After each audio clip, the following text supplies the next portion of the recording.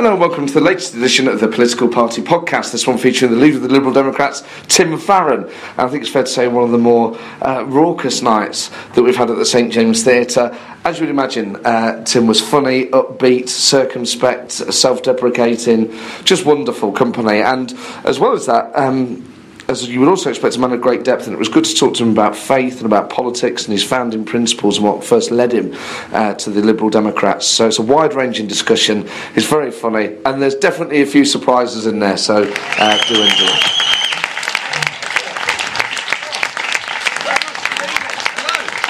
Oh, wow. Good evening, hello. Oh, what an amazing audience. Phenomenal. Good evening. Hello, everyone. Wow, I think that's the best reception I've ever had. Please give a massive round of applause to Tim, our new Toastmaster this evening. That's Tim from Avalon, not Tim Farron, in a new role. Although, I suppose it depends how tonight goes, really, doesn't it, Tim? So it's fantastic. Give me a cheer if you've been here before. Yeah. Excellent. Welcome back, regulars. Give me a cheer if this is your first time. Yeah. Excellent. Plenty of newbies as well. Thank you very much for coming. This is the last, it's the last one here we'll do before the referendum, but more on that later. I hope you will enjoy the referendum campaign. And I hope that most people are going to vote, but we'll just do a quick opinion poll. Give me a cheer if you're definitely going to vote in the referendum. Yay! Excellent. Fantastic. And then of that group, firstly, actually, give me a cheer if you're not going to vote. One guy. Well, you've taken part in that poll, perhaps it'll lead to more. Why aren't you going to vote? Is it because you're ineligible? Yeah. And on what basis are you ineligible? I'm a tourist. You're a tourist? Excellent. And if you could vote, well, it depends where you're from, I suppose, doesn't it? Whereabouts are you a tourist from? Canada, excellent. So this is sort of referendums are things that you're vaguely versed in. Do you think Britain should stay in the EU or leave? I would vote leave if I could. Might have to leave a bit quicker than that by the sounds of things. Isolate yourself very quickly. But for everyone else, give me a cheer if you're going to vote to stay in the EU. Yay! Give me a cheer if you're going to vote to leave. Yay! Okay, a few hardy souls, excellent. And give me a cheer if you really want to know which way Hitler would have voted. Seems to be the defining issue in this referendum. I couldn't believe it the day after the last one. Fucking Ken went Hitler crazy. So what a fucking gift. I can't believe it. And then talked about Hitler for what must have been a good fortnight on TV. And then Boris started talking about Hitler and everyone Hitler crazy. Every time I turned on the TV, I thought I was going to turn on Loose Women. They go, coming up after the break, Ken Livingstone's going to be talking us through his sock drawer. I just think Hitler would have got rid of most of them. Fucking everywhere he went, he was going fucking Hitler crazy, Ken. But welcome to the show. I don't know if anyone's planning to go to the big Brexit rally in a few weeks. This is the one where it's a big pop concert arranged by Leave.eu. And Alicia Dixon was meant to be performing, but she's pulled out. 5 were meant to be performing, but they've pulled out. And apparently E17 are now the only people left. I just can't wait to see the reaction of those Eurosceptics when they sing their number one hit, Stay Another Day. Seems to be an oversight on the organisers' point. I have to say as well, part of this referendum campaign has been dredging up Hitler and all this sort of shit. But as well, Gordon Brown coming back to... I mean, he must just sit by the phone waiting for referendums. Well, there's another one, yeah, I'll make a speech. And it's just it's the way that he sort of paces... Have you never seen a man pace his day? And his sentences never end. And it's the British way that makes us insist that no child is left behind, that everyone should have a fair chance, rich or poor, old or young, no matter what part of the UK people are from. And is indeed those British values that we cherish as citizens, not just in the UK, but as Europeans as well, that makes us face outwards and not inwards to the right. You could tune in at any point. He's like, I don't know if anyone saw that documentary about wild animals that are kept in cages in Russia. It's sort of like a lynx being kept at the bit. I mean, this is a Gordon Brown that was illegally fur farmed. We've just kept him in a... And as Lynx says, it makes us insist that if we ever get out of this cage, we will roam free. It is our destiny, not only as felines, but as mixes. It's just a constant fucking... Switzerland have loads of referendums. I bet we'll be off there next week. They have referendums on all sorts of things in Sweden. I think they had a referendum on water filtration. Fucking get get Gordon out there. As consumers of water, whether we're Swiss, whether we're European, whether we like it bottled or not, fizzy or still, these are the values, these are the ones. I think I've milked that a little bit too much than he has, but... Of course, all the campaigners now, they're taking to various different platforms, and Osborne and Cameron were in B&Q this week.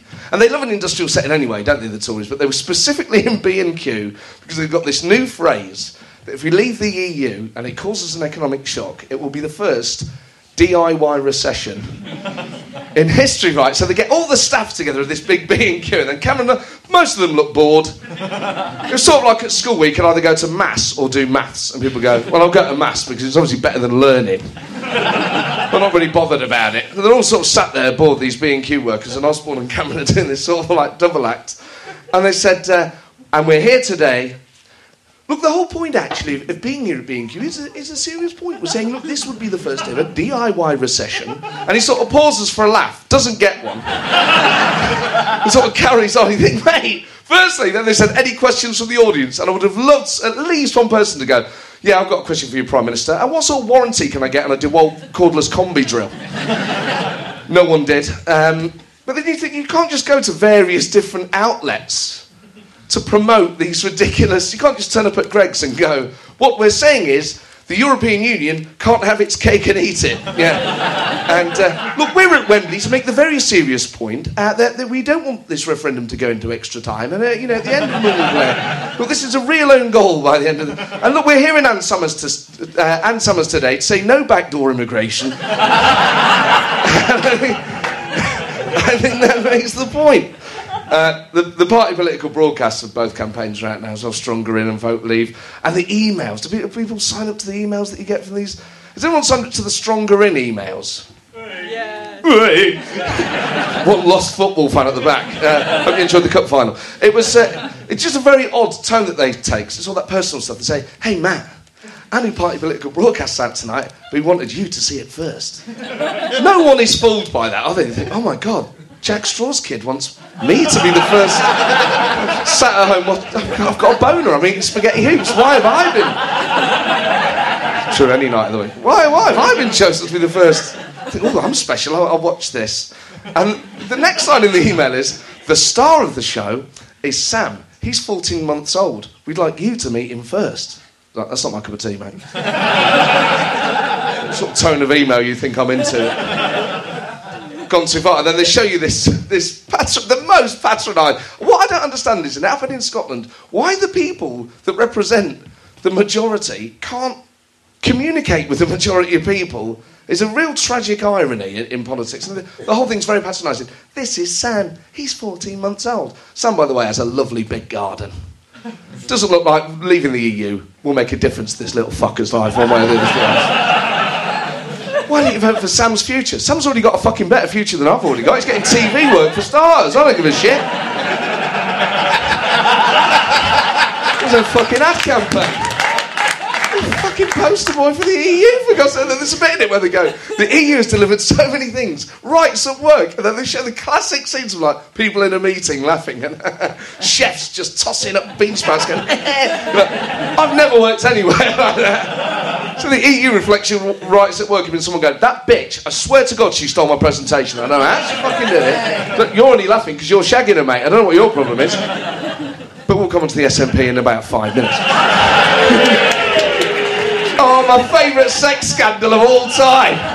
2 MPs having affairs with the same woman. And what's great is Stuart Hosey's the deputy leader, resigned as deputy leader, and he cited high blood pressure that he said had affected him on specifically 3 occasions. I think, was that all you got? Just the 3, Stuart. Angus MacNeil was the other SNP MP involved.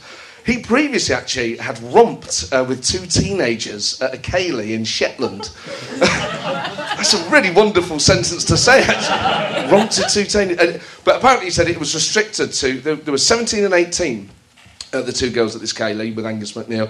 And he said that all it had done was kissing and heavy petting. Now, Simon Danchuk is a campaigner on these things, and he was outraged. He said he should have got at least fingers.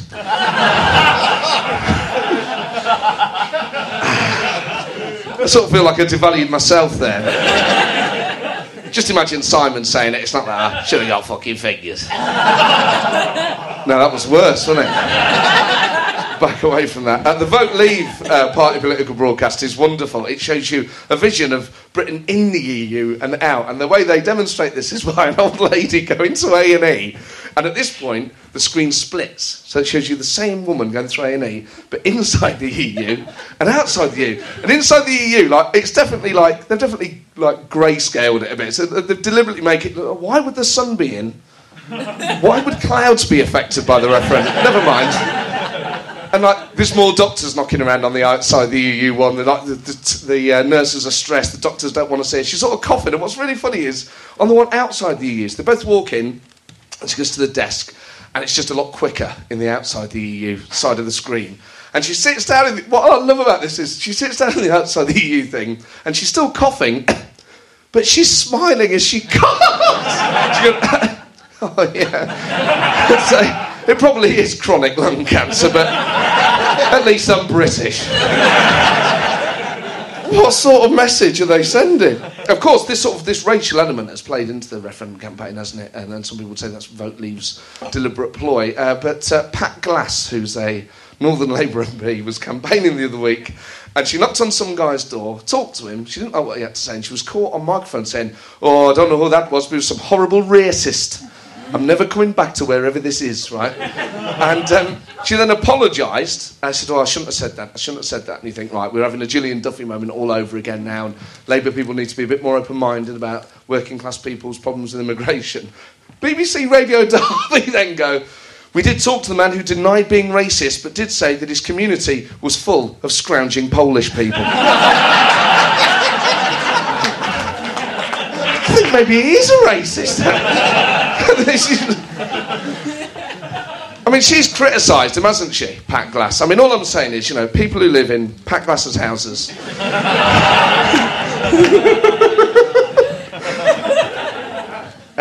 My favourite report is Tristram Hunt's report into the English identity in the Labour Party. This has been done by Winchester University, and Tristram Hunt's written it. Now, if you're not familiar with Tristram, he's a historian. He's one of the Labour MPs for Stoke-on-Trent. And the whole point of this report is, effectively, why isn't Labour connecting with the English? And is the English identity something Labour should be owning? Now, in order to understand that, you'd think there'd be some pretty straight language. This is literally the opening page of a report about why, effectively, white working class people aren't voting Labour. These are the first words in the report. "This royal throne of kings. This sceptred isle. This earth of majesty. This seat of Mars. This other Eden, demi-paradise. This fortress built by nature for herself against infection and against the hand of war. This happy breed of men. This little world. This precious stone set in the silver sea, which serves in it the office of a wall or a moat defensive to a house against the enemy of less happier lands. This blessed plot. This earth, this realm, this England." And then, right, so he's quoted that, obviously, and then it says, "There are few passages in our literary canon that are more frequently used to invoke a settled view of England than the dying John of Gaunt's Pine in Shakespeare's Richard II. Wait, these people give a shit about... They're driving around... Fucking immigration is what they bothered about, mate. Fucking price of a pint, not fucking... Oh, but... Anyway, I think this sort of sets up the idea that Tristram might be part of the problem. Just a hunch. Anyway, they've got... In this document, and some of these are fucking... You have to wade through a lot of shit. I've done it on your behalf. A lot of, frankly, accounts of Labour candidates who lost and are telling us why they lost. So there's one here from the guy who stood against Nick Clegg in Sheffield Hallam. And this is how he starts. "Made in Sheffield is not simply a phrase engraved on the very best cutlery, but a word's ingrained on the heart and soul of people right across the city." Oh, this one, Hazel Grove. This is from Michael Taylor, also lost. This is brilliant. He goes, "In March 2015, Conrad Clitheroe was arrested and jailed in Dubai for charges of espionage." So you think, oh, this has got the blood flowing a bit. "He was a plane spotter I did what I could, and after 8 weeks, he was released without charge. But here's the point. Some of my colleagues looked at me strangely. Plane spotter? Really? So already you sort of think, well, this is intriguing. And this is his angle, right? This is, if you're thinking, how the fuck does this relate to, like, patriotism? And the Labour Party, the more I thought about it, the more it became clear to me that there was something so lovably English about Conrad's hobby. These hobbyists, these thrill seekers. What the fuck, looking at planes we don't know much about until they get locked up in Dubai. And then these are the people that he sort of lists as sort of lovingly quirky and weird English little hobbyists. Allotment holders, music obsessives, choir masters, canal barge dwellers, professional gamblers. Professional gamblers, alcoholics, people who smoke. And small business people. Like, you can't lump SMEs in there with them loads of fucking virgins on the canals, mate. That's not there. Oh, some right fucking weirdos in my constituency. One of them sells papers for a living. He's fucking gnarly. What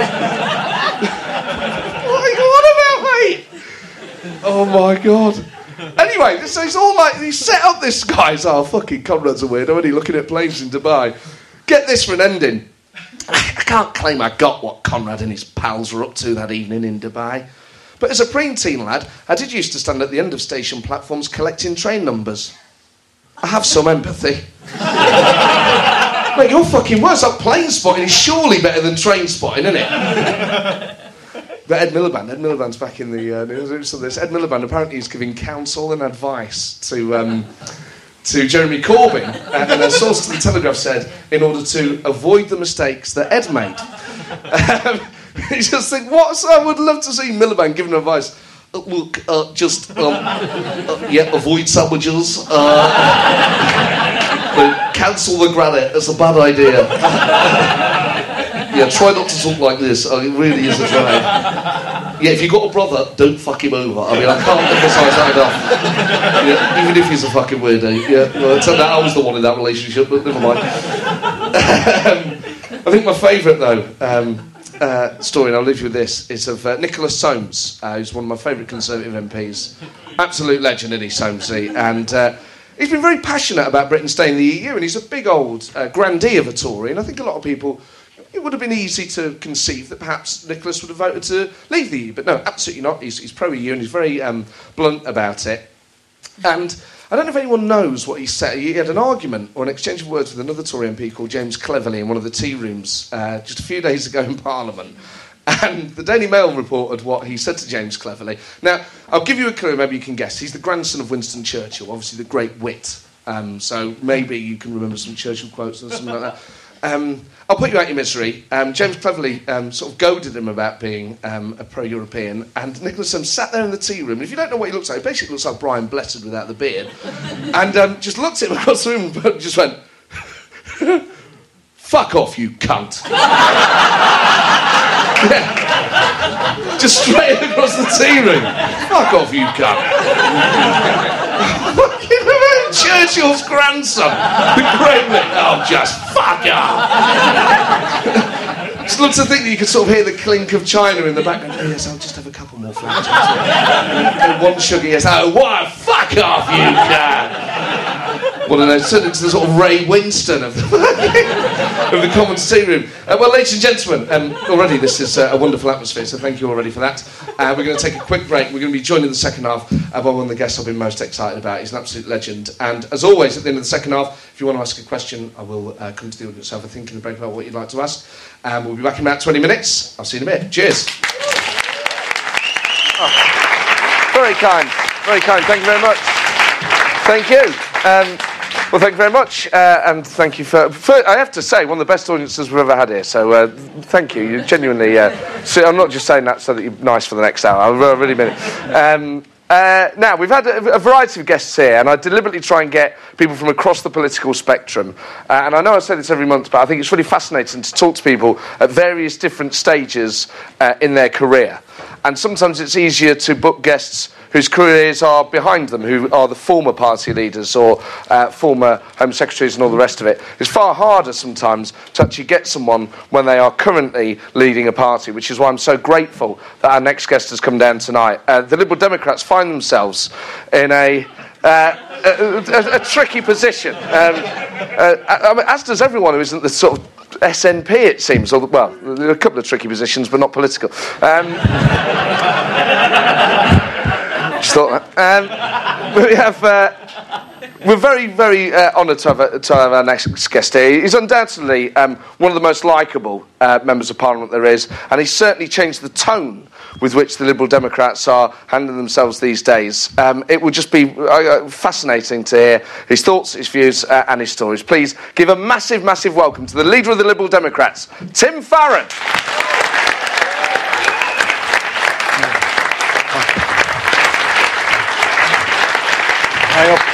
All right, cheers, Tim. Over there, right, yeah. fab. How do? Hang on, all right. Tim, I think I'm trying to remember who else has brought beers up here, and I think Angus Robertson did. Have you had Farage? Yeah, Farage did. I think Farage actually came up with water and then ordered a bottle of Rioja mid-gig. Right, okay. So you're in fine company. So do relax and enjoy yourself. Firstly, I mean, there's so many things that I've been wondering what to start. And I guess Promises Question Time is a good access point because it's something that a lot of people watch. How difficult is it for you to actually get Burko's eye and get questions in? And do you have a sort of an arrangement where you say, look, it's been a couple of months, mate. Chuck us a bone here, you know. Yeah, the deal is that I get one every 3 weeks, but okay. I just think, you know, Shy Bairn's getting out, so I try and stand every week, and partly to make a point, really. I mean, for what it's worth, I mean, I think Promises Question Time is important, it's interesting, and it's an opportunity. So it's just frustrating in one sense, particularly, you know, no offence either to Angela Eagle today or Jeremy Corbyn normally. I just think the Tories are being let off the hook week after week after week, and I just think, one question. I don't need 6. I want 1, and I'd have them. But you know, there you go. But we are. I can't undo the last election. I get what I'm entitled to, I guess. And you've got to find other ways of talking to people like this. Well, I'll ask you more than one question tonight. That's very kind. Brace yourself for that. We'll see what they are. Exactly. I mean, you must look at Angus Robertson with sort of jealous eyes and think, had only, you know, the electoral system been different, or, you know, a few seats here or there, perhaps, you'd be getting 2 questions every week. Yeah, I mean, first of all, I knew what the gig was when I stood to be leader, so I don't get cheesed off about it, it's just how it is. And I'm not somebody who actually thinks the House of Commons is the be-all and end-all. I never have. The first sort of job I got, if you like, when I, after being an MP, I became Ming Campbell's PPS, which is the kind of, you know, junior bag carrier. And my job was to sort of sit behind Ming at Promises Questions when we had more MPs than the SNP have now, and he had 2 questions every week. And my job was basically to lean forward and say, Cameron's nicked your question, plan B, and that sort of stuff. And I never lean forward and keep him upright. Yeah, that's well, you know. Never had a problem with that with Ming. He was all right. But yeah. That was a problem. That was a problem with some other leaders with but he was. But you know, so it matters to political nerds like we are, most of us, and it matters very much to MPs. I'm not sure it matters massively to normal folk. No, but just in terms of your job as leader of the Lib Dems, what it's like, because you've sat where the SNP have sat. Yeah. You've sat on the government side. Yeah. You're not one of those people who's had a season ticket in every stand. That's right. That is right. Yeah. Just never behind a dispatch box. Yeah. That's when I've saved up enough. Was that a sort of conscious decision to not want to take a sort of ministry? No, to be blunt, I was never asked. I think when we got into government, I mean, you have to ask Nick about this, but we got offered. We had 18 ministerial positions. I was a shadow DEFRA, or Rural Affairs spokesperson at the time, and that was not one of the gigs we took. So I was, you know, do you know, it's funny really, I was kind of, I was a bit narked, I was also a bit relieved at the same time, if I'm honest with you. But things could happen very differently. What happened then was that the party presidency, the chair of the party position, came up in the autumn. I thought, well, I'll have a crack at that. And having got elected party president, I was then, if you like, in a reserved occupation.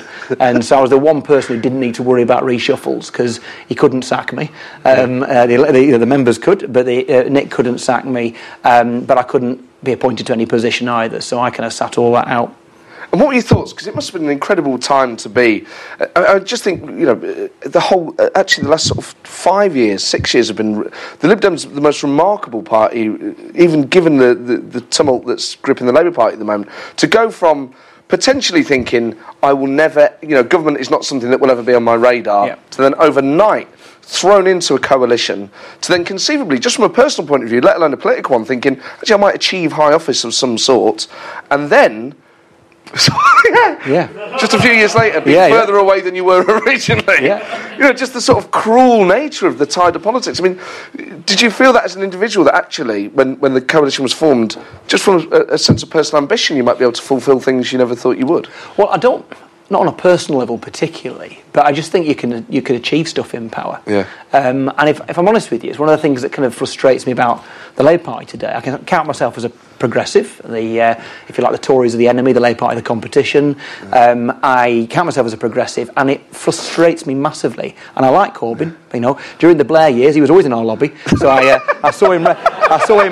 I saw him regularly. So I think he's a decent chap. He really is a decent chap. But I get cross because all these things that the Tories are getting away with, they're getting away with because the opposition is not because it's too left wing, because it's shambolic. And so if you are in power, you can do stuff. You can stop terrible things happening. You can make good things happen.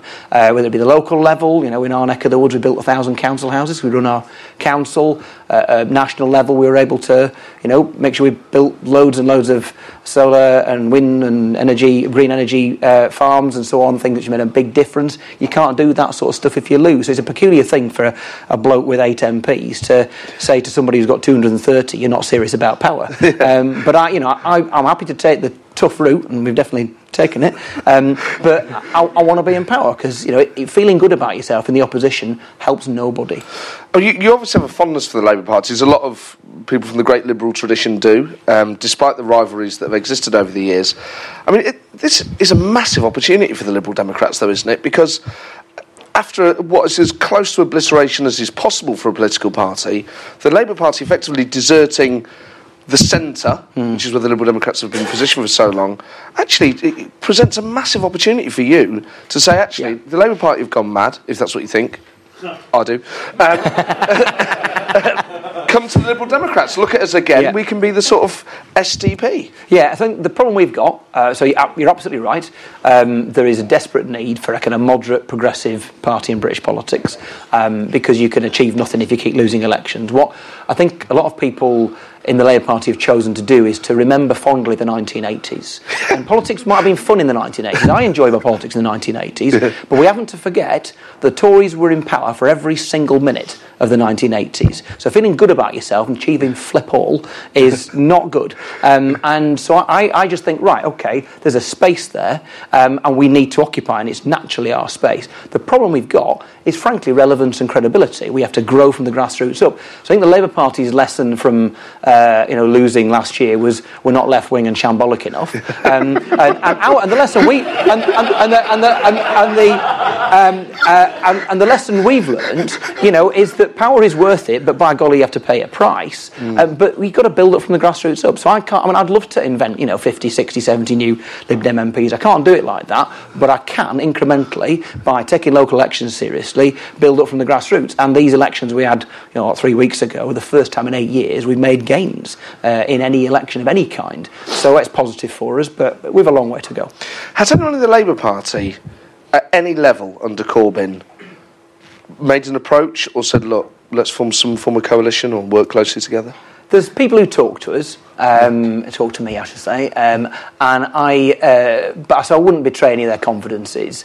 I don't think there's imminent imminent defections. I suspect there'll have to be a failed coup first, but we'll see. And who knows? I mean, it could be like the SDP. There could be a separate party formed. It could be that people come to us. It could be some other model that we've not thought of emerges. I don't know. I'm up for there being a realignment to the centre-left in British politics, and I'm up for us being the central place, the marketplace where that happens. And is it? Well, centrists prefer the market, don't they? Social market, a refereed, balanced market. In terms of the Labour people who are sort of making the approaches, are they sort of from the would we call the Blairite wing? Yeah. So how is Liz Kendall? Because I haven't seen her for ages. So I'm not going to eliminate them all one by one, but it's not her. Do they? In the manner in which they do it, then, do they sort of email, or do they sort of just hang around the back? To be honest with you, they sit with a fedora hat, wearing a Galloway's no, it's not. Corbyn's even too left-wing for Galloway. Yes, but they do it. No, to be honest with you, mostly it's just talk, and I think a lot of people in the Labour Party just feel very frustrated. Yeah. Now, to some extent, it's because that's the Tristram Hunt stuff you were talking about earlier on is fascinating. And I remember picking up this week when I heard the analogy of middle-class passengers on a Ryanair flight. And I thought, absolutely. The thing is, they wrote that about the last election. My sense is that the Labour Party has become more like that since the election rather than less like that. And there is a sense that some of the centrist Labour MPs perhaps haven't come to terms with the fact that the party has changed, that things have changed, and it's no good going around pointing the finger at the Corbyns and the Trumps of this world, because they are a consequence of a lack of trust in politics and in politicians. People will look for populist, simplistic solutions when, if you like, more conventional options sort of appear to evaporate. And it's no good pointing the finger at them. We have to understand why it is people have lost trust in institutions. It's why Farron and co can just say, you can't trust the Institute of Fiscal Studies or the IMF or the United Nations. Well, actually, normally speaking, people would trust these organisations, more than you, Nigel. But having said that, they're the establishment, aren't they? And it's easy to do that, and you kind of just displace all the time. So, I'm not cross with Corbyn. I'm just frustrated that the fact there's no sensible, decent opposition, the Tories can get away with murder. So how does the centre or the mainstream, however you want to define it, overcome and defeat Trump in America, Corbyn, Farage, etc.? Well, you can't. Actually, more to the point, how to energise and inspire people again? That is it. In the end, you were talking before about patronising young people. And so I remember what got me. I joined the Liberals when I was 16, and I got involved in politics because I watched a repeat of Cathy Come Home when I was 14, and it made me cry. And I thought, I've got to do something about this. This is outrageous. So I was a very earnest 14-year-old. In the days when there were only three channels and you had to watch what was on. And I watched it. I saved the money I would normally have, my pocket money, which would normally have gone on a Smith single, went on a postal order to join Shelter. So I think I got involved in politics because stuff upset me and motivated me. And I think most people just want to be moved by an issue and to be brought into activism because they care about it. And if you just talk down to young people of any generation, then why should they engage you at all? So you've got to speak to people with passion. The passion's got to be real. It's probably good if Charles Kennedy said a number of things to me. The most useful thing he ever said to me, first time I ever went on Question Time, was just be yourself. And I think the problem is there's too much kind of spin, there's too much contrivance, and to be fair, that's one of Corbyn's strengths. I think he is genuinely who he is, and actually that's good. That is good. It's his biggest weakness. Well, to a degree. But so I think authenticity is important. You can't contrive it because by definition it's not authentic. And you've got to believe in things yourself. And if you do, then you might be infectious and bring people on board. And that's something certainly that you've got, is that you don't behave like a machine politician. Do you think I haven't got much of a machine, really? Let's be honest. Carry on. Yeah. So carry on. Meccano. Yeah. I wonder if well put together. I just wonder if actually it's the style of politics. Because actually, if you think broadly of the post-war governments that Britain has had, on the whole, I mean, obviously there have been major issues in the area that I grew up in, unemployment and poverty. On the whole, the arc has bent towards progress, and as a society we have become more affluent and more caring, etc.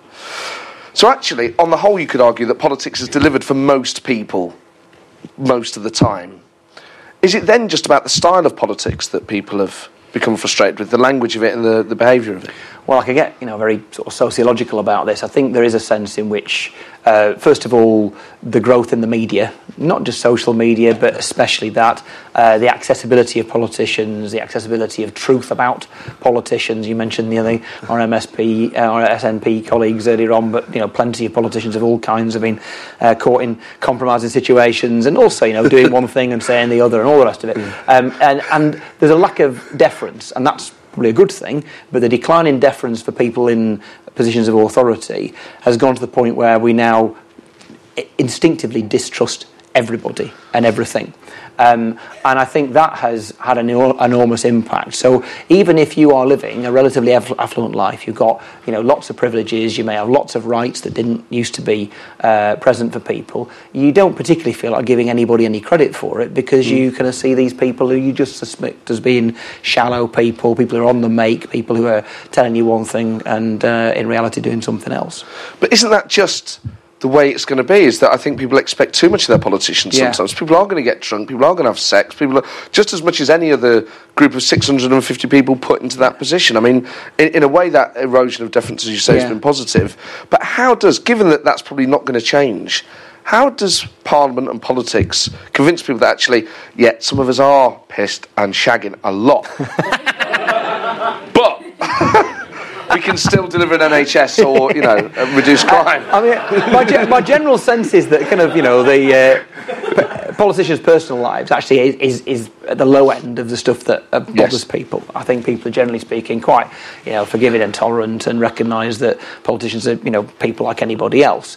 I think it's there's that disconnect. I think it's the sense that politics is very shallow, that it looks like people all look the same, from very similar backgrounds, generally speaking quite privileged backgrounds, and that it all just seems so packaged and manufactured. And it's why, so maybe I should feel more narked that I don't get called in the House of Commons and I don't have that front bench position like Angus has got now. But part of me just kind of feels a bit of disdain for the place. It's a great place to get work done. I go there to make a difference for people in my patch up in Cumbria, and hopefully to raise issues that matter across the country. I mean, I like to think that the stuff we've done in Parliament is why these 3,000 unaccompanied child refugees are going to come to Britain now, because we would not let that go, and we use Parliament for that. So it's a great workplace, you can get stuff done, but I have got some disdain for the place. I think it is full of, some very good people, but also people who start off with advantages that most people don't have and do not understand normal people's lives. I think there's a lot of truth in that. I mean, in terms of Parliament itself, though, I mean, do you enjoy the atmosphere of the Commons? I don't hate it, but it's not my thing either. I mean, I find it. I mean, I kind of laugh at it rather than with it, and there's some great speeches you sometimes hear, wonderful speeches, some great questions, and all the rest of it. So I thought Angus Robertson used his questions today really well about a lad in the Highlands who's him and his family had to be deported because of some cock up with immigration, and so occasionally you can acknowledge people use the Commons well. So I don't hate it, but I often say I've never felt so common than the day I entered the House of Commons, because you're surrounded by people they're just not like me. I don't want to do an Andy Burnham and say it's terrible up north. If you don't want to go down, go down the pit, then there's nothing for you. But I think he was over egging it. It was the miner's lamp that really... It was. I think it's like I sometimes think the SNP think that Braveheart was a documentary. I think Andy was thinking that the kind of Yorkshire the Third World sketch in The Meaning of Life was a documentary too, and it isn't quite like that. Yeah, it's not like Kez, not all the time. Everything you say about the sort of things that make people cynical about politics is true. About there's this perception that it's privileged and people who come from different backgrounds and don't understand other people's lives. And I just wondered, when was the last time you spoke to Nick Clegg? I had a... I had a curry with him last Wednesday. So there you are. And how is he? He's all right, actually. I think what a change in life for him, really. I think there's obviously, having been Deputy Prime Minister for 5 years, leader for nearly 8 years, to go to the position where you're not either of those things will feel like a loss to him. But actually, I think there's a sense in which he's got his life back.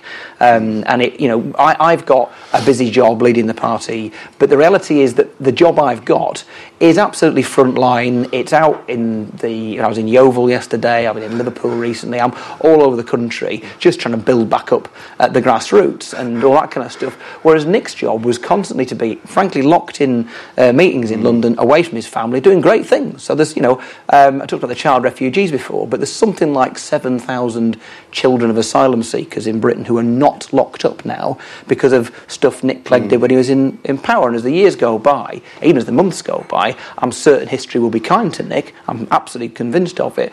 But he's in the position he's in now. He gets to see his kids. He goes to football matches with them, and I don't feel envious of him in one sense, but in another sense I do. And I think he's happy. He's well and determined to still make a contribution. He is 12.5% of my parliamentary party.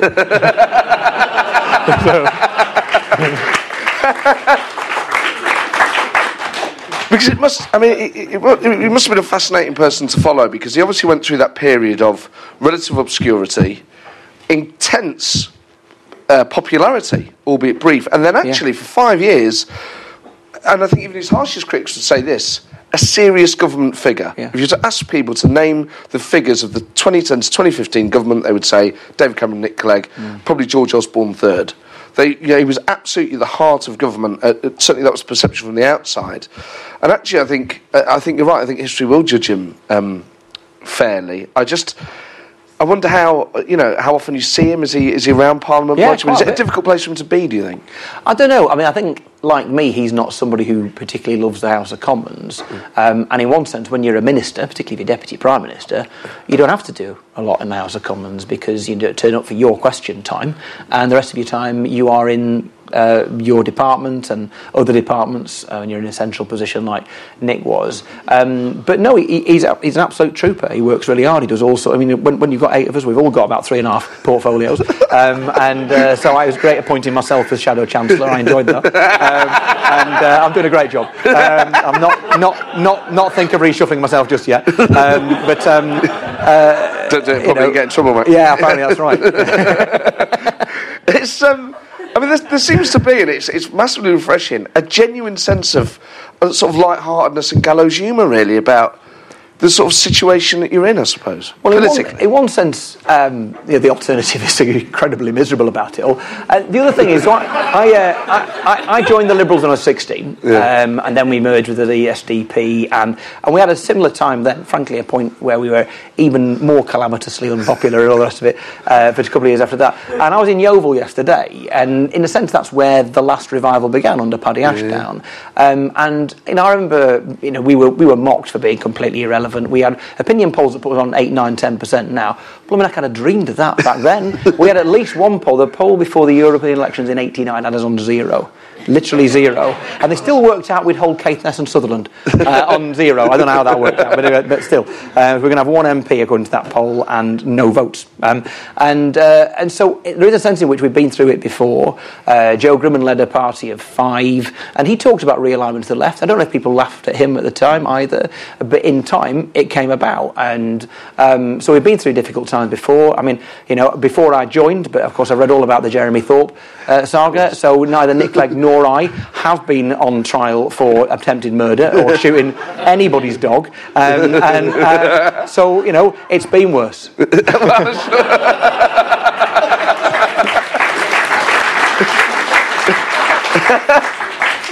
To the party's credit, outwardly, actually, the party has a genuine sense of humour. I don't mean that sound in a patronising way, but if you deal with the Labour Party press office on Twitter or the Tories on Twitter, they're quite combative beasts. The Lib Dem press office, actually, I got wonderful people who've helped bring you here tonight. They're all here. Oh, they're all here. But I remember there was one exchange that I had on Twitter where I can't remember, I'd said, full credit to Yvette Cooper and Angus Robertson for the work on refugees, and the Lib Dem press office said, don't forget Tim Farron. And I said, oh, sorry, I apologise to all Lib Dems. And they replied, we're both offended. That was full credit. But that's funny to do that in public, and people go, oh, you know what? You've got to enjoy it. There is a sense in which, we do our best. I think we are an absolutely resilient outfit. I mean, in many other countries and cultures, we would utterly have disappeared by now. We were, because we're not going to all the boring sort of reasons why I think this happened, but after the First World War, we were basically replaced by the Labour Party. We perhaps shouldn't have been if we got things right, but, when you fall out and you've been in coalition, those are messages to be learned. So at least we haven't fallen out. But there's almost after the Second World War, what's the point in the Liberals? And yet we fought on for civil liberties, for that kind of sense that you can be a progressive without being a socialist. And through the 50s and 60s, tough years, we managed to come back. And I think, if you look at what happens, we made 45 net gains in the local elections, which is the first set of elections we've made net gains in for 8 years of any kind. My sense is if we'd believed in ourselves a bit more, we'd have made 200 gains. But I think we had to go through this May where people thought, people don't hate us anymore. People are listening to us. People are prepared to give us the time of day. And if you give them a decent message, they will vote for you. There's loads of people out there who do not want to vote for the Tories, feel the Labour Party is a shambolic opposition, and think, you know what, the Liberal Democrats will give them a go. So I think it's game on for us now. I'm not saying it'll all go wonderfully, but I feel we've turned the corner.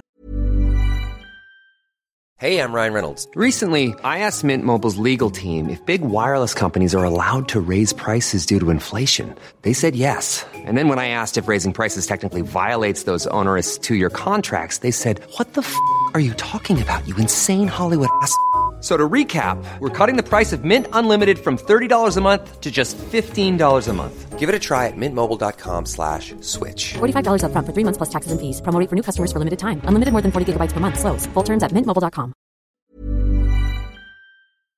Because the Lib Dems have always been, arguably the best local campaigners that British politics has seen, certainly in my lifetime. And we've all had the Lib Dem leaflets to the door, it's a two-horse race, Labour can't win, all that sort of thing. all the sort of classic Lib Dem things. Do you think that is still the bedrock of the Lib Dem campaigning model, that you've always been good at, say, a ground war? And do you think that any sort of elements of Lib Dem campaigning should change in that regard? Well, I think that, what we call community politics, which is the idea that you actually immerse yourself in your community. And my great hero is a lady called Neva Orrell, who passed away about 10, 12 years ago. She was my councillor in Leyland in Lancashire. And she joined the Liberals in 1949 because we'd been through a war, she'd lost loved ones, and she wanted to join a political movement that she thought stood for those sort of things that would make another war least likely. So she was an internationalist, she was liberal, she believed in human rights and all of those sorts of things. And she then spent the next, 50 years of her life delivering leaflets about dog poop and potholes and working to get people school places in the places they'd applied for rather than having to go the other end of town and all that kind of thing. And some people think that's incongruous. I don't. I think that if you are a Liberal and you say you care about individuals, you prove it by serving the ones in your community. And politics is about service, and so that's where it does start. And I think that keeps politics authentic. So, I was brought up with that kind of politics. I still do that kind of politics now, and I want it to kind of infect what we do nationally, because if nothing else, it keeps you in touch with people. You don't have to run focus groups if you spend all your time knocking on people's doors and listening to them anyway. Because the Lib Dems have always had perhaps an unfair reputation for being sort of going to the edges of what's acceptable in a by-election. Okay. Do you think that's sort of fair? I don't know. I'm sure all parties will have literature that's gone out on their behalf that they're not very proud of. Yeah, And I think I've written some of it. And I think it's important. I think if your opposition puts their head on the block, you can chop it off. I think that's allowed. But I think it's about getting the balance right. And I do think that you need to give people positive reasons to vote for you. Yeah. Very often, it's a case of reminding people that these are the good things we're going to do. These are good things we've done. These are the bad things they've done. And by the way, they can't win, so please vote for us. And with us, that's really important because, frankly, as I said, our number one hurdle is credibility. If people believe you're in that binary, you're in that top 2 and you can win, suddenly, it's possible that you can. I always thought it was a slightly unfair reputation that the Liberals, as many people in the Labour Party still call them, had, because everyone in a by-election fights, don't you? I mean, at some point you're going to put out, people would deliberately put out leaflets in blue ink in a Conservative thing to make it look like it was a Tory leaflet. I've heard that this happened. Or this sort of thing, I mean, you had it yourself, didn't you, in 1997, that guy standing as a literal Democrat. That's right, yeah. And I think we lost, did we lose by 12 or something? This guy got 10,000 votes and we lost by 12. Yeah. It would have been funny if he'd have won the rematch, really. But all this stuff, I mean, some of the by-elections, I never knew, until you've worked on a by-election, you have no idea what everyone else is talking about. Yeah. They are they're turf wars. People stealing posters out of people's gardens and stuff. I remember turning up once, Leicester South, and you had a candidate called Parmjit Singh Gill, who won. Yeah. And then had it for about 8 weeks because there was a general election. He managed a whole 11 months. 11 months, that was it. And then he lost it in the general election. I remember working on that for Labour, and it was one of the most insane by-elections I've ever worked on. And there was a guy running our operation called Roy Kennedy, who's now Lord Kennedy, he's been ennobled. And they had this whole thing where they said, Labour was saying to us, and they were constantly moaning about the Liberals. I was like, but I think we're worse. But they would do this thing where they said, right, these garden stakes that people have in their garden with the big sort of vote Labour or vote Lib Dem, the orange triangles and whatnot. And he'd said, what we're going to do, every local member's going to get one. It's an opt-out service. And if they don't reply, we'll put a letter out today. If they don't reply tomorrow, they're all getting garden stakes. But right, people are happy. Don't matter, mate. And he hired this fucking white transit van, and me and this other guy had to drive it, and it was just full of these Labour garden stakes, and all that was in the back was a hammer, a crowbar, and a pair of step ladders. So we turned up at this one guy's house, reverse the van down his drive, back doors open. We get out with a hammer, a crowbar. This guy opens the door and goes, "Who the fuck are you two?" Mate, we're from the Labour Party. Guess what, mate, by the neck? With a mallet. I said, "Garden stakes, mate. We're from the Labour Party. Garden stakes." He was like, "Yeah, I am a Labour Party." And I was like, "Oh, it's fine. I said, "Right." And it was all calmed down. It's like, "Mate, it's fine. We're Labour Party members." Yeah. It's all good, man. It's all good. I was like, "Oh, cool." And then I was like, and I could see my mate was going to ask him. I said, "Don't fuck it." He went, "So do you want a garden stake?" Fucking grabbed the crowbar and tried threatening with it. But then people would go, "Oh, the Liberals, they get up to some stuff." I was like, I was driving around with a crowbar for 2 months. But you must have seen stuff like that from all parties. And it's quite relatively respectable up in the Lakes. We don't tend to take anybody else's down. They don't tend to take ours down. But I think it does happen. And I think in the end you have to respect the electorate. And if people want to have a poster in their garden with a lot, you blooming leave it there. That was theirs, Yeah. I remember I chased Charles Kennedy around dressed as a chicken once. That was you, was it? Yeah. Excellent.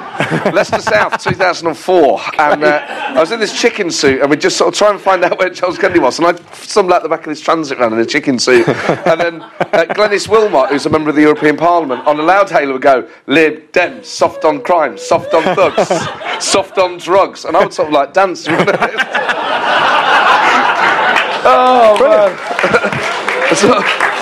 I feel like I'm sort of confessing a lot. It's all right.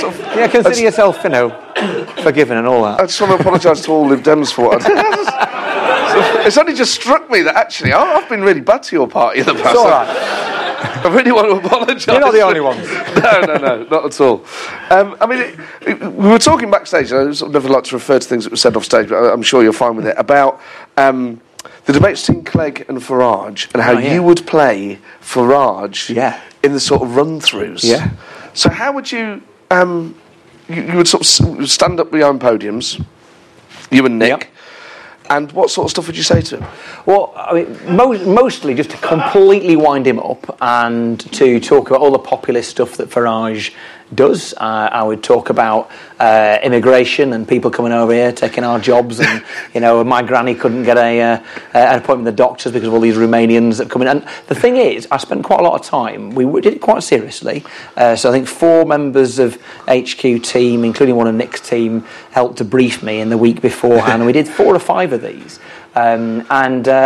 And in the end, I couldn't be bothered learning all this stuff that they're giving me. I just stood up there and I made stuff up. And Nick came down after one of these practices, and he was panicking. So how can I counter these things that Tim's come up with? I said, well, look, don't worry, I just invented them. That's all he'll do. But no, it was good fun, and it was I had to be really mean to Nick. I had to wear a kind of. I chose to wear a purple tie, but I didn't have a beer, sadly, so I'm making up for it now. Did you ever sort of find yourself saying stuff as Farage that was ridiculous and going, "That's quite a good idea"? There is a danger when you sort of get yourself into someone's head and you kind of think, I can see why this is a powerful argument, but I don't think I convinced myself, thankfully. And what was he like as a sparring partner, Nick? Because I thought in those debates he was exceptional, especially dealing with a moving target like Farage who's not going to play by the rules. Yeah, it was a really tough one. I think it was a really brave move for him, and it was his decision to challenge Farage. Yeah. And on paper, you believe the polls, they said that he lost, but I mean, I think he lost something like 70-30. So, frankly, give us 30%, we'll have that any day of the week. But I think he did. I think he did well, and I think it was always he was playing the kind of cerebral, thoughtful, reasonable card against a populist, and that's the tricky one, and that's the job Hillary Clinton is probably going to have for the rest of the year against Trump. How do you be sensible, relatively moderate, assuming it is Hillary, but it almost certainly will be, against somebody who can go absolutely anywhere and has nothing to tether them to any particular position, will say what's popular, will play to the gallery, and it's a great strength if you can do that.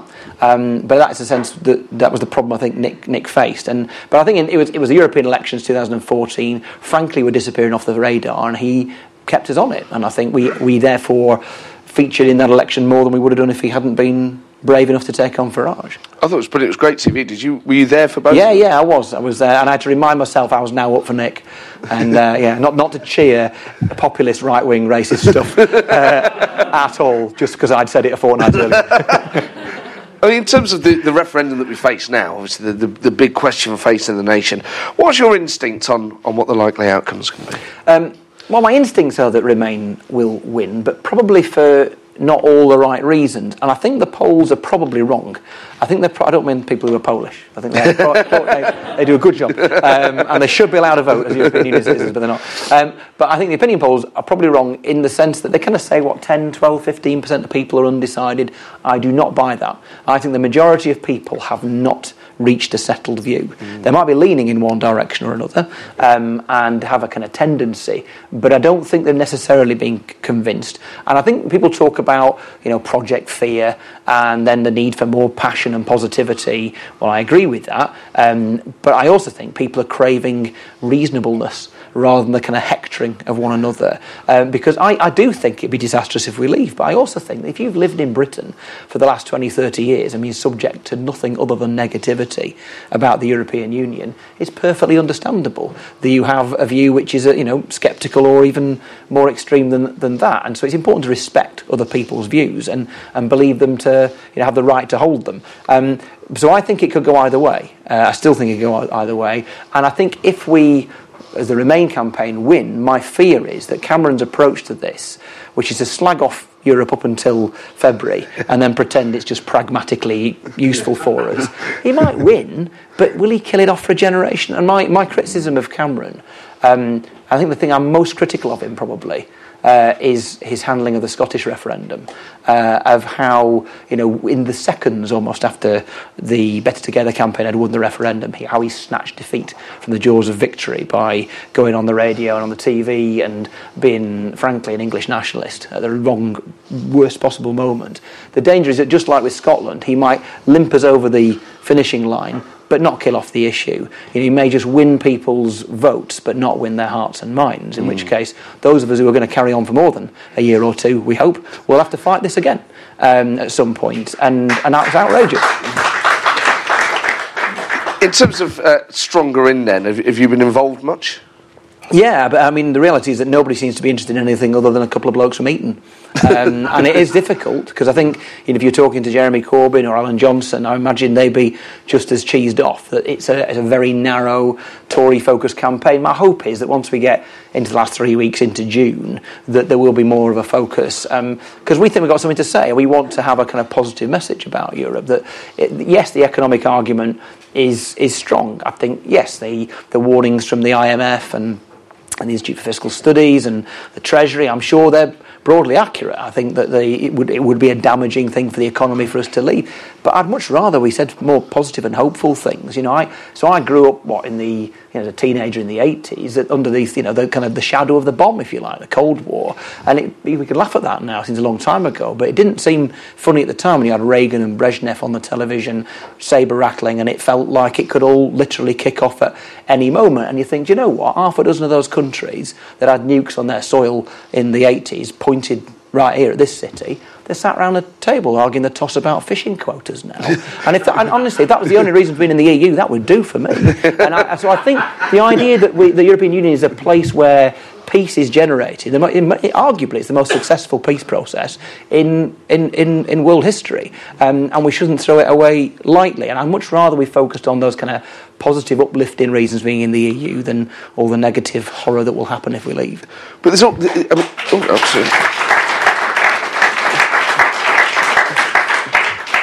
there are also a lot of negatives associated with the EU, though, aren't there? There is a perception that it's a political project that's unaccountable, and you actually, even as someone myself who's pro-European, can't help but acknowledge that that's a genuine fact. Most people don't know who their MEP is. Yeah. It's the Commission that makes the laws and not really the Parliament. There's a democratic deficit at the heart of it. And it does feel like there's a significant bureaucracy that exists if only to perpetuate itself, and people feel distant from it. Yeah. I mean, the EU needs reform, doesn't it? No, it's a fair comment, and I think in one sense, we pool our sovereignty in lots of different ways. So we belong to NATO, we belong to the UN and the World Trade Organisation and various other things. Netflix. As well, Netflix, we've signed up for that, you can't get out of that.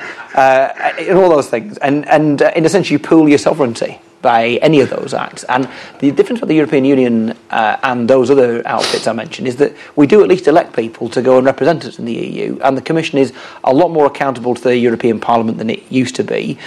So yes, you probably can't name your MEPs, but having said all that, at least you've got them. Those decisions and discussions that take place in those other international bodies, we don't directly elect the people to go and talk at those. I'm not saying that's a bad thing.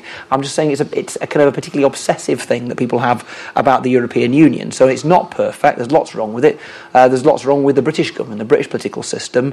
But as a Northerner, I don't want to secede. I think I'd rather reform Britain from the inside. It's why it breaks my heart that Scotland is still, toying with breaking up the UK. It really, genuinely, really upsets me emotionally. And I want us to be, I think we're always better together. I think it's better that we share, we better work together, we're going to achieve more together. All those big threats that we face, climate change, a refugee crisis, terrorism, a global economy, you're much better off dealing with those things together than on your own. I mean, in terms of climate change, it's about some part of the UK, it's freezing up there. Well, they're not. In Scotland. It sort of brings the average temperature down in the UK. Does, yeah. Very important. I've always been interested in where people sort of get their politics from, and as you said earlier, it was at the age of 14 after watching an emotional film. I'm interested as to why you chose the Liberals and not the Labour Party at that juncture. Because I'm a weird sort of contrary type, really. I think it's partly because I saw the Liberals walking the walk in my patch. It was an area where there were more Labour councillors than there were Liberals, but the Liberals actually did what they said they were going to do. But I'm also somebody who is a Liberal, believes in individual liberty. I felt that the Labour Party was a little bit with small c conservative and kind of part of the establishment. The environment was a big thing for me as well. I mean, the second thing, I think I joined Shelter, I think I joined Greenpeace after that. I was a really interesting kid. And I felt that the Liberals took environment seriously, and the Labour Party only got into that latterly. One of Ed Miliband's legacies, he wasn't a very good opposition leader. He was a very good energy and climate change secretary. I think I would, for his sake, I hope he's remembered for that he's more not. Than he's not, is he? There you go. So no, but we were the Green Party. We were a party that was liberal, took individual liberty seriously. Europe was a massive thing for me as well. And the Labour Party was actually still broadly speaking anti-Europe in those days. Only Kinnock who brought them into the pro-Europe fold. It used to be the Tories were, pragmatically pro-Europe, like Cameron is, and the Labour Party were ideologically against Europe, like Corbyn really is. How much did your faith play a part in your sort of early political choices, and now? Well, I think it's about service, and it's about sharing. It's about recognising that you aren't here to serve yourself, but the needs of other people. And it also actually it does make a difference if you believe. It's often one of the things that are sort of quoted out of context and in context that you can't take it with you. Well, it's not just your money you can't take with you, it's your reputation, it's your career, it's everything. And in which case, if you realise that what you do in this life it's all finite, and it matters, but it doesn't matter that much, then you're much more likely to make better decisions, hopefully more honest decisions, and you're not that fussed if you don't reach the top of the tree. And you think that it sort of it kind of sounds like a sort of Methodism rather than... I am low church, yeah. Yeah. No bells, no smells, and we don't baptise babies. So there you go. That's just a few smells. It's a great tagline, yeah. It's refreshing to hear you talk about it, because obviously so many politicians are quite squeamish about talking about any side of their personality. Faith seems to be... sort of has a bad name in British politics, do you think? Yeah, I'm always cautious about talking about it in one sense, because I'm not a religious leader. There's a line in the book of Proverbs that says, whatever you put your hand to, do with all your might. So whatever your job, whatever your role, you do your best at it. And I'm not there, so I'm not the Archbishop of Canterbury, I am not a religious leader, I am a political leader, I happen to be a Christian. And that's very important to me. But I think that the observation is right. In America, you've got to almost invent a faith to be taken seriously. And in the UK, you've got to pretend you haven't got one. And I think both of those extremes are wrong. I wanted to let people know, it's important. It's just so... one thing that troubles me, and I say this as a former Christian who's now, sort of on balance an atheist, is the disrespect with which religion is treated by people. I think it's perfectly fine to be agnostic or atheist or whatever, but the manner in which there seems to be an aggressive atheism that is openly disrespectful to Christianity and to all faiths. I mean, is that something you've encountered personally? Well, I thought two things. One is, I think, part of that is what we were talking about earlier on. In one sense, the church as an institution is as distrusted, rightly or wrongly, as the other institutions we were talking about earlier on. So it's about a kind of a decline in deference, a rise in suspicion, some of which is deserved, some of which isn't. But I think in terms of the aggressive atheism, and you might be talking about, Richard Dawkins and so on, like people like that. In many ways, I think they've done the church a service, because there's been a laziness about actually building a rationale for faith and understanding the apologetics, that it's based on historical truths. You make a judgment, but the idea that we've all disengaged our brains to become a Christian. I mean, I'm somebody who is a liberal. I wouldn't normally. I'm not the kind of person who would fall for religion. I think of myself, but I believe Christianity to be true. But I think Dawkins has actually done us a big favour, and I have no problem. Actually, he's a great populariser of science. 40 years since The Selfish Gene, amazingly, and I've got a lot of time for Dawkins, even if he doesn't think much of us. Do you ever watch The Big Questions? Not often, no. Go on, tell me. I just watch it every Sunday with Nicky Campbell, and it's always sort of in Salford, and there's always like imams there and people from churches I'd never heard of. Yeah. And then almost entirely what happens is you have a moderate Christian who's normal like you, and then you have like a really quite aggressive one who's fire and brimstone Old Testament style. It's quite entertaining for a bit. You have the same with Islam, and then you have like an atheist that just stays there and just sort of like is rude and bait. And every week Nicky Campbell says, join us next week for The Big Questions. It doesn't matter what the topic of conversation is. Every week That's the sort of formula for the I programme. don't need to watch it. I'm probably at church, aren't I? I'm not watching. Well, do you still go to church? Oh, yeah. And do people there say, "Oh, it's Tim Farron, the local MP"? Well, I think they're just used to me by now. So it's not. I mean, occasionally I pick up casework over coffee, which is. But people kind of tend to leave me. I'm normally kind of trying to stop my children do something unspeakable, and people generally have sympathy and leave me alone. I never thought you'd get loving sort of body of Christ. Yeah, while you're on your knees, mate. Could do something about that planning application, could you? The vicarage needs a new roof, mate. Yeah, That does happen. Yeah. I think when I said while you're on your knees there, people thought I was going to go in a different way. Yeah. I should have just said while you're receiving the Eucharist. Yeah. We don't do that either.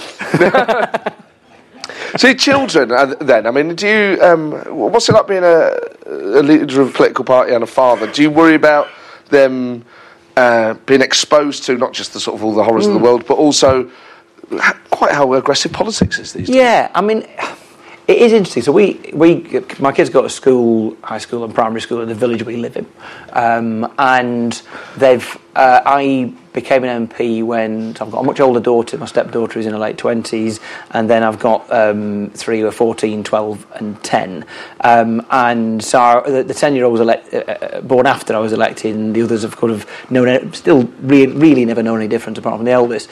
So I think people just accept it. It's just normal. It's the one part of my patch where I get least pestered, because it's just, I've lived there at yonks, and but I think they are aware of it. I saw some homework that my 12-year-old did a year or so ago, where he was talking about when I came in to talk to his class when he was in top juniors, and our local MP brackets my dad came in, But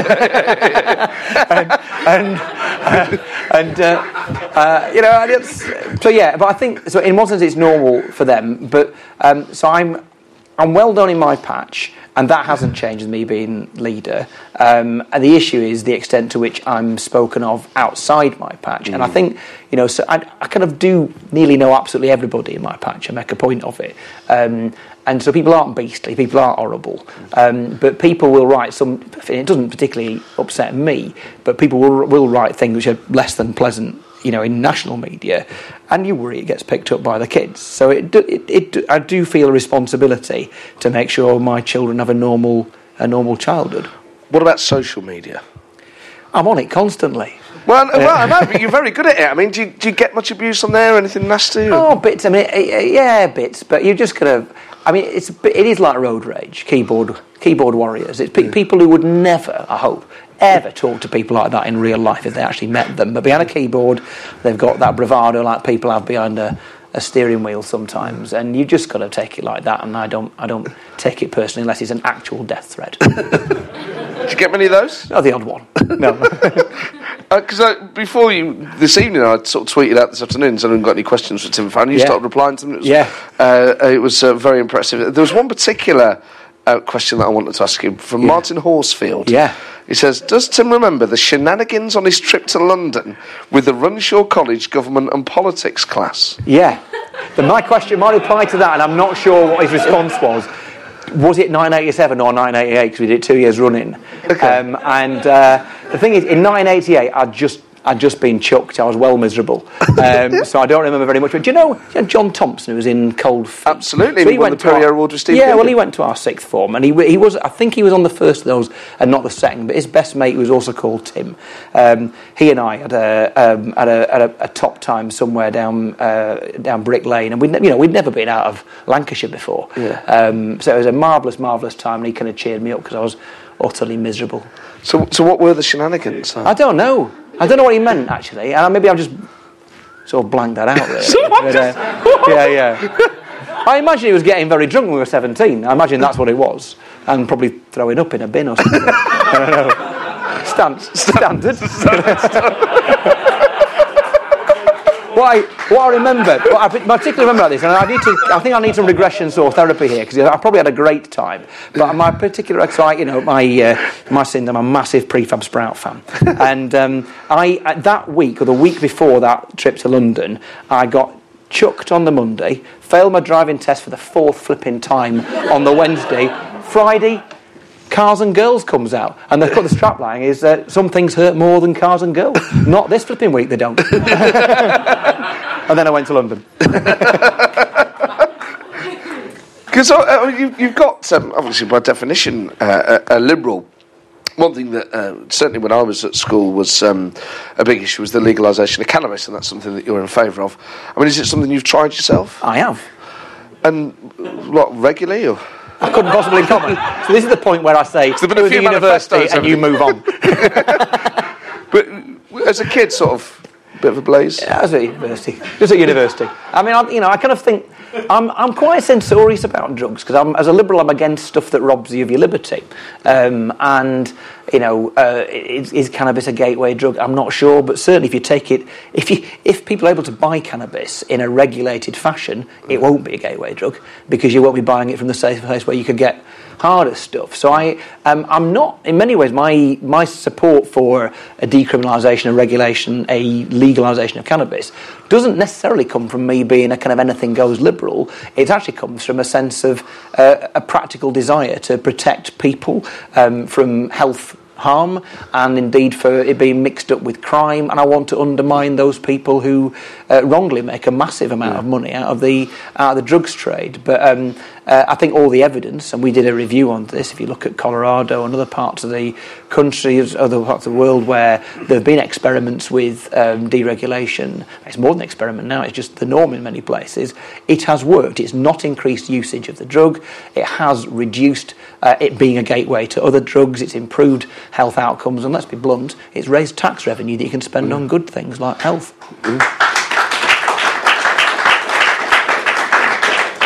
So what made you cut down then? Cut down? Yeah. I'm just sort of trying to picture sort of what you just have the occasional thing, or was it like at uni sort of every night in a hoodie sat there? Pretty occasional. I was relatively safe. And what about anything else? You tried anything else? No, boring existence. Because cannabis is sort of like, I mean, everyone's done cannabis, haven't they? Like, I wonder when we'll get, because Cameron and Osborne, there's always been rumours that they did coke, and you just think, I would love it if he just came out and said, I did do it, and I had a bloody good time. You know? I was fucked for like good 10 years, isn't it? Yeah, fucking. But cannabis is sort of like desensitised now. In terms of public scandal, it wouldn't cost a politician their job anymore. No, I imagine not. I think the most damaging drug in Britain is alcohol, in terms of its impact on society and health and all the rest of it. And the people who I deal with and support and help in my constituency who have addictions of one kind or another, alcohol is by far the largest. And I don't want to decriminalise alcohol, by the way. I think or criminalise it rather. I want us to be in a situation where we just understand that these things exist. You've got to regulate them in a way which is sensible, which is effective. And that's why I think that the evidence stacks up for a form of decriminalisation, legalisation, regularisation, and we should tax it and spend the money we raise on the health service. But should we do that with ecstasy and cocaine as well, or not? The honest answer to that, yeah. There you go. There's the fucking Tory clubs. The honest, The honest answer is that there was not a massive body of evidence for us to look at. So we looked at cannabis because there are plenty of examples around the world where you could look at case studies of legalisation. There are not enough for us to do that, and that's a cop-out politician answer. Sounds like there might be a few case studies in tonight, actually. Hang around long enough. Really. I mean, one thing that sets you apart from other politicians, maybe not so much these days because politicians are slightly different, but is your love of music, and you mentioned Prefab Sprout and the Smiths earlier. Yeah. You've also recently had to review for an online, the REM Club, the Rachel and Martin's music club, isn't it? Album Club, yeah. It's a fantastic Twitter feed. Yeah. You reviewed NWA Straight Outta Compton. I have. So the idea of this is that you listen to an album you never listened to before and then write an article about it. Yeah. How did you find it? Well, it comes out on Sunday, so I want to completely, spike it in advance. But the idea is you pick an album, a classic album, that you kind of should have listened to. Yeah. And it came out 88, I think, Straight Outta Compton, and that was my first year at university. And so I kind of spent the first third of the article explaining why it is I hadn't listened to it, and you can't listen to everything. I think there is a sense in which, I guess always been a little bit self-conscious about being a wannabe. And I'd gone to university in 1988. I'd never met people who were privately educated before, and there were basically a load of posh kids into NWA, and I thought they're not speaking to anything about, you know nothing about the stuff they're talking about. Maybe the coke. Seemed to be maybe all the drugs. But I think so. I kind of just reacted against it. But you know, I was into De La Soul and stuff like that. But I was always more about a self-defined sort of indie kid. I was from the northwest of England. You know, so obviously the Smiths and Stone Roses and Joy Division and all that kind of thing. I was in a band that were written off or written up. I was very proud of it as a fourth-rate New Order, and actually the worst things you could be a fourth-rate version of. And I love the Cocteau Twins and all that kind of stuff. And so maybe I just didn't have enough headspace for NWA. I think it's a good album. It's a good album. And obviously I'd heard quite a lot of it before, but not all the way through. I mean, the reality is I listened to it in the car first time between refugee camps in northern Greece when we were out there. And if you want to kind of, you know, I don't get how bleak Compton was. But it's, you know,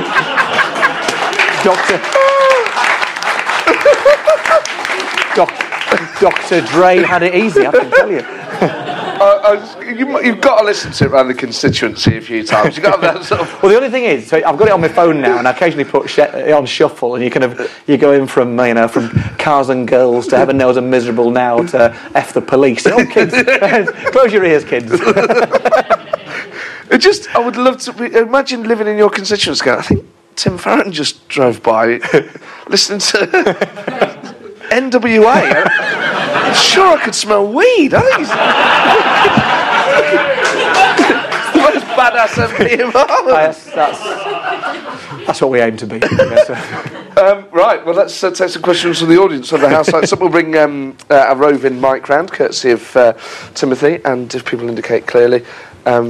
Yes, I'll tell you what, let's do a few down the front. I'll take this lady first, and if people give their names, I'll take the mic round. Cheers, Tim. Thank you very much. If you let us know your name and your question, please. Thanks. Hi, Matt. Hello. My name's Sarah. And question one to Matt, very quickly. Are you wearing Nottingham Forest cufflinks? I am, No, yeah. Oh, nice. Very good. That is cool, isn't it? Oh, well No, spun. rounds till the end, but... So, Tim, very quickly I wanted to say I've been a Labour supporter all my life, and it's very refreshing to hear Lib Dems have a bit of a joke, because I feel like Labour right now is not having a lot of laughs at itself. So, quick question for you, quite lighthearted.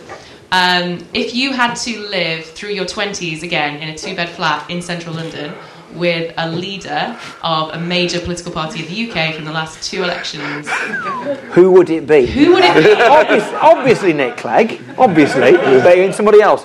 Let me think. That gives me options of Cameron, Gordon Brown. It gives me salmon. I once had a curry with salmon. It's all right. So the Cleggster, Miliband. Oh well, obviously I'm going to say Nick. But if I can't have one of my own side, I kind of quite like Ed Miliband. So it'd be Ed. Yeah. That's good. Lend him some of your CDs. Yeah, that's right. Hello, mate. William. Hi, William. In view of the devastation that they caused to your MPs in the southwest, why are you not up in arms about the Tory election bus scandal? So, question. First of all, you don't want to sound like a sour loser, and secondly, it's a matter for the police.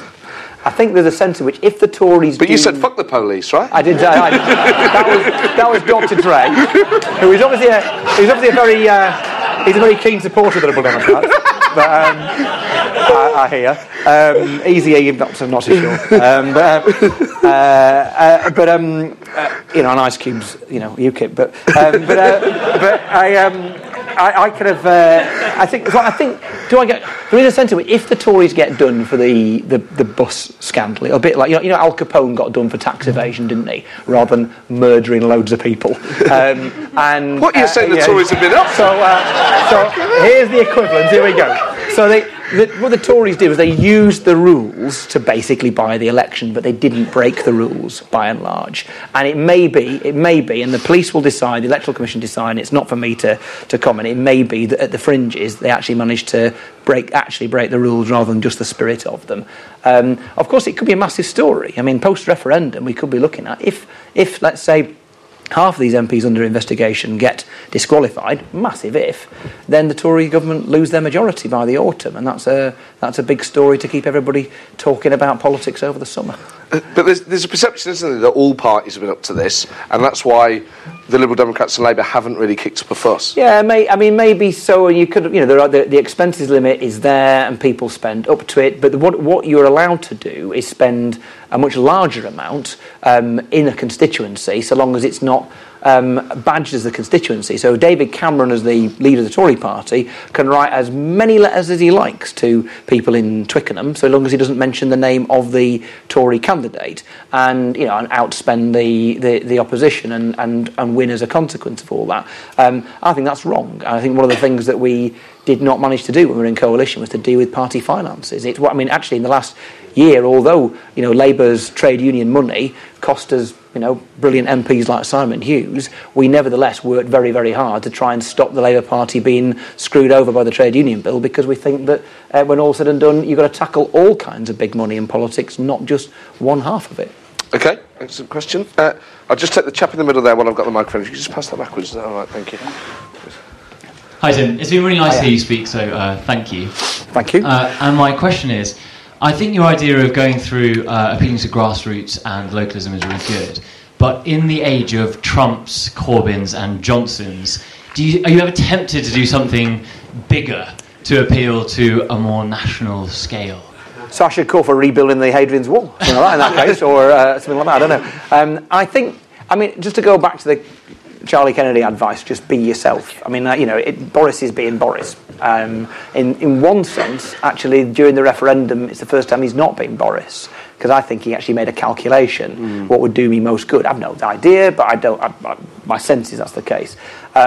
And the minute you start behaving like a politician, then you lose the right to be kind of taken seriously and to be thought of as authentic.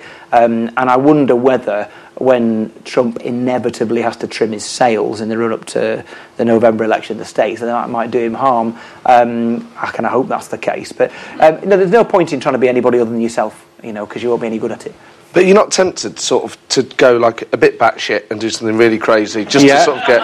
Any sort of recommendations? What should I do? Just spark up on the floor of the Commons. Dress up as a chicken. Dress up as a chicken, yeah. Fair point. Okay, we've got anyone from this section that would like to ask a question? Oh, there's a gentleman at the back, actually, that I think... let's ask Tim, what's your favourite curry? What's my favourite curry? TNCC anymore. One you pay for, Lambert. Can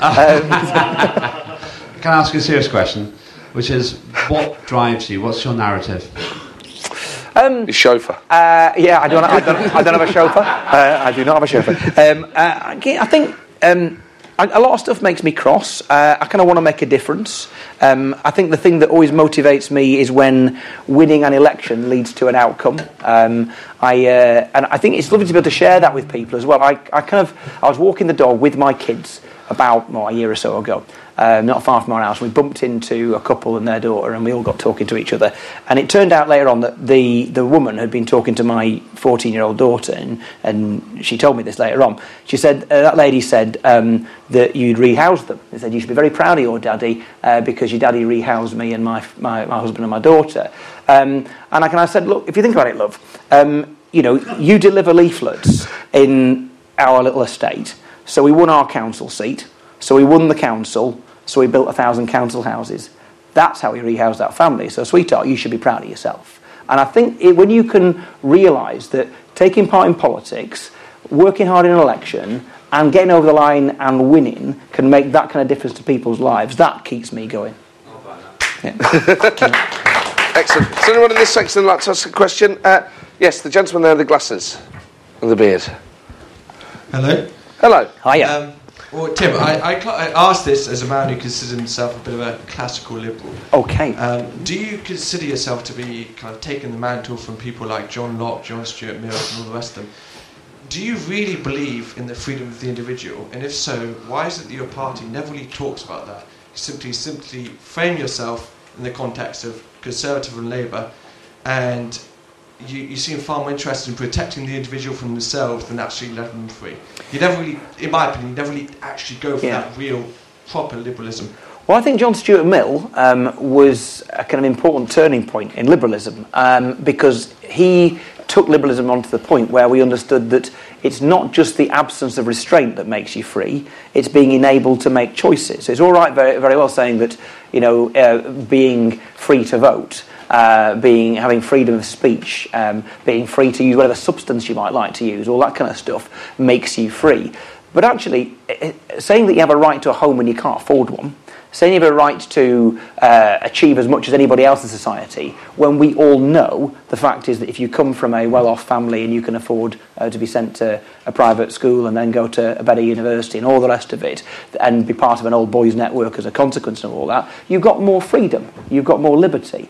And so a social liberal, as opposed to a classical liberal, understands that there's a balance. It's about having the right to do things, but it's also being enabled to do things. I think a lot of the, and it's why I think, so I'm not a liberal in the Margaret Thatcher sense. I mean, she has, there's elements of liberalism about Margaret Thatcher's politics, but what she didn't understand, which I think, British social liberals do understand, is there's no point in saying people have freedoms if you don't actually enable them to make use of them. Excellent. Is there anyone on the balcony that would like to ask a question? And shout if you would. Hello. Hiya. Hi. I just want to ask... what's your name? Alex. Hi, Alex. Since the election, the Tories have kind of made a push to occupy some of the ground that Labour have now left in the centre. Have you got a grand plan to kind of convince disillusioned Labour moderates like me and maybe like Matt as well? Well, I mean, first of all... So so that everyone heard, have you got a plan to sort of occupy land that grab? Space? Yeah. I mean, first of all, I think that we, as I said earlier on, I think it's a major thing for us to say, look, Britain needs a progressive centre-left party that is serious about the economy, serious about how you govern, and serious about providing I think the majority of people in this country who do not want a Conservative government with a real alternative that's electable. I don't buy the Tory land grab for the centre at all. If Ian Duncan Smith calls you out because you are too right-wing and trying to disadvantage the disabled and poor in order to help the rich, you are not a One Nation Tory. So yeah, but I think, but in a sense, we can say those sort of things at a national level. We can say, look, we will be that moderate, centre-left, progressive force that Britain desperately needs. But frankly, we've got to win some elections to prove that we can deliver. Well, Tim, it's been an absolute pleasure. First, ladies and gentlemen, please give a massive round of applause for all the staff from Avalon and the St James's Theatre. Make it possible, thank you.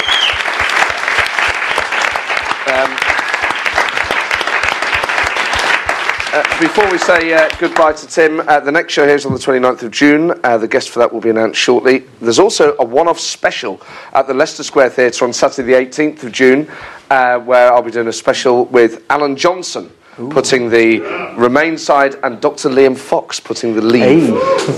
So tickets to that have almost gone, but if you go to the Leicester Square website, there's still some left. That's Saturday the 18th of June. Then we're back here on the 29th. And we have some very, very special guests to announce for the 29th and for later in the year that I can't quite reveal yet, but they are superb.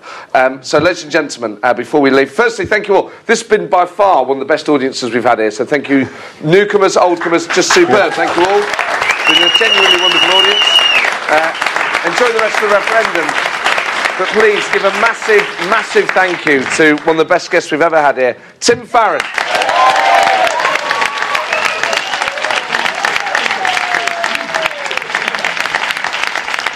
Well, there you go, Tim Farron, leader of the Liberal Democrats. And as I said at the end there, we're doing a one-off show, so the 29th of June show at the St James Theatre is sold out, but there are still tickets for a one-off EU referendum bumper special extravaganza on Saturday the 18th of June at the Leicester Square Theatre, featuring both sides of the referendum debate. It would just be days before Britain goes to the polls. So as well as having a laugh about the referendum, I'll be joined by two of the biggest names in it, Alan Johnson, putting the case for Remain, and Dr. Liam Fox, who's widely widely tipped to be in the next cabinet after the referendum, putting the case for leave. So it'll be a superb night, and you can get your tickets on the Leicester Square Theatre website. As always, thank you for downloading these.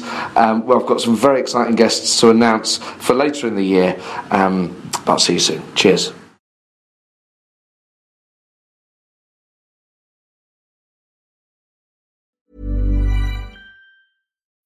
When you need mealtime inspiration, it's worth shopping Kroger, where you'll find over 30,000 mouth-watering choices that excite your inner foodie. And no matter what tasty choice you make, you'll enjoy our everyday low prices, plus extra ways to save, like digital coupons worth over $600 each week. You can also save up to $1 off per gallon at the pump with fuel points. More savings and more inspiring flavors make shopping Kroger worth it every time. Kroger, fresh for everyone. Fuel restrictions apply.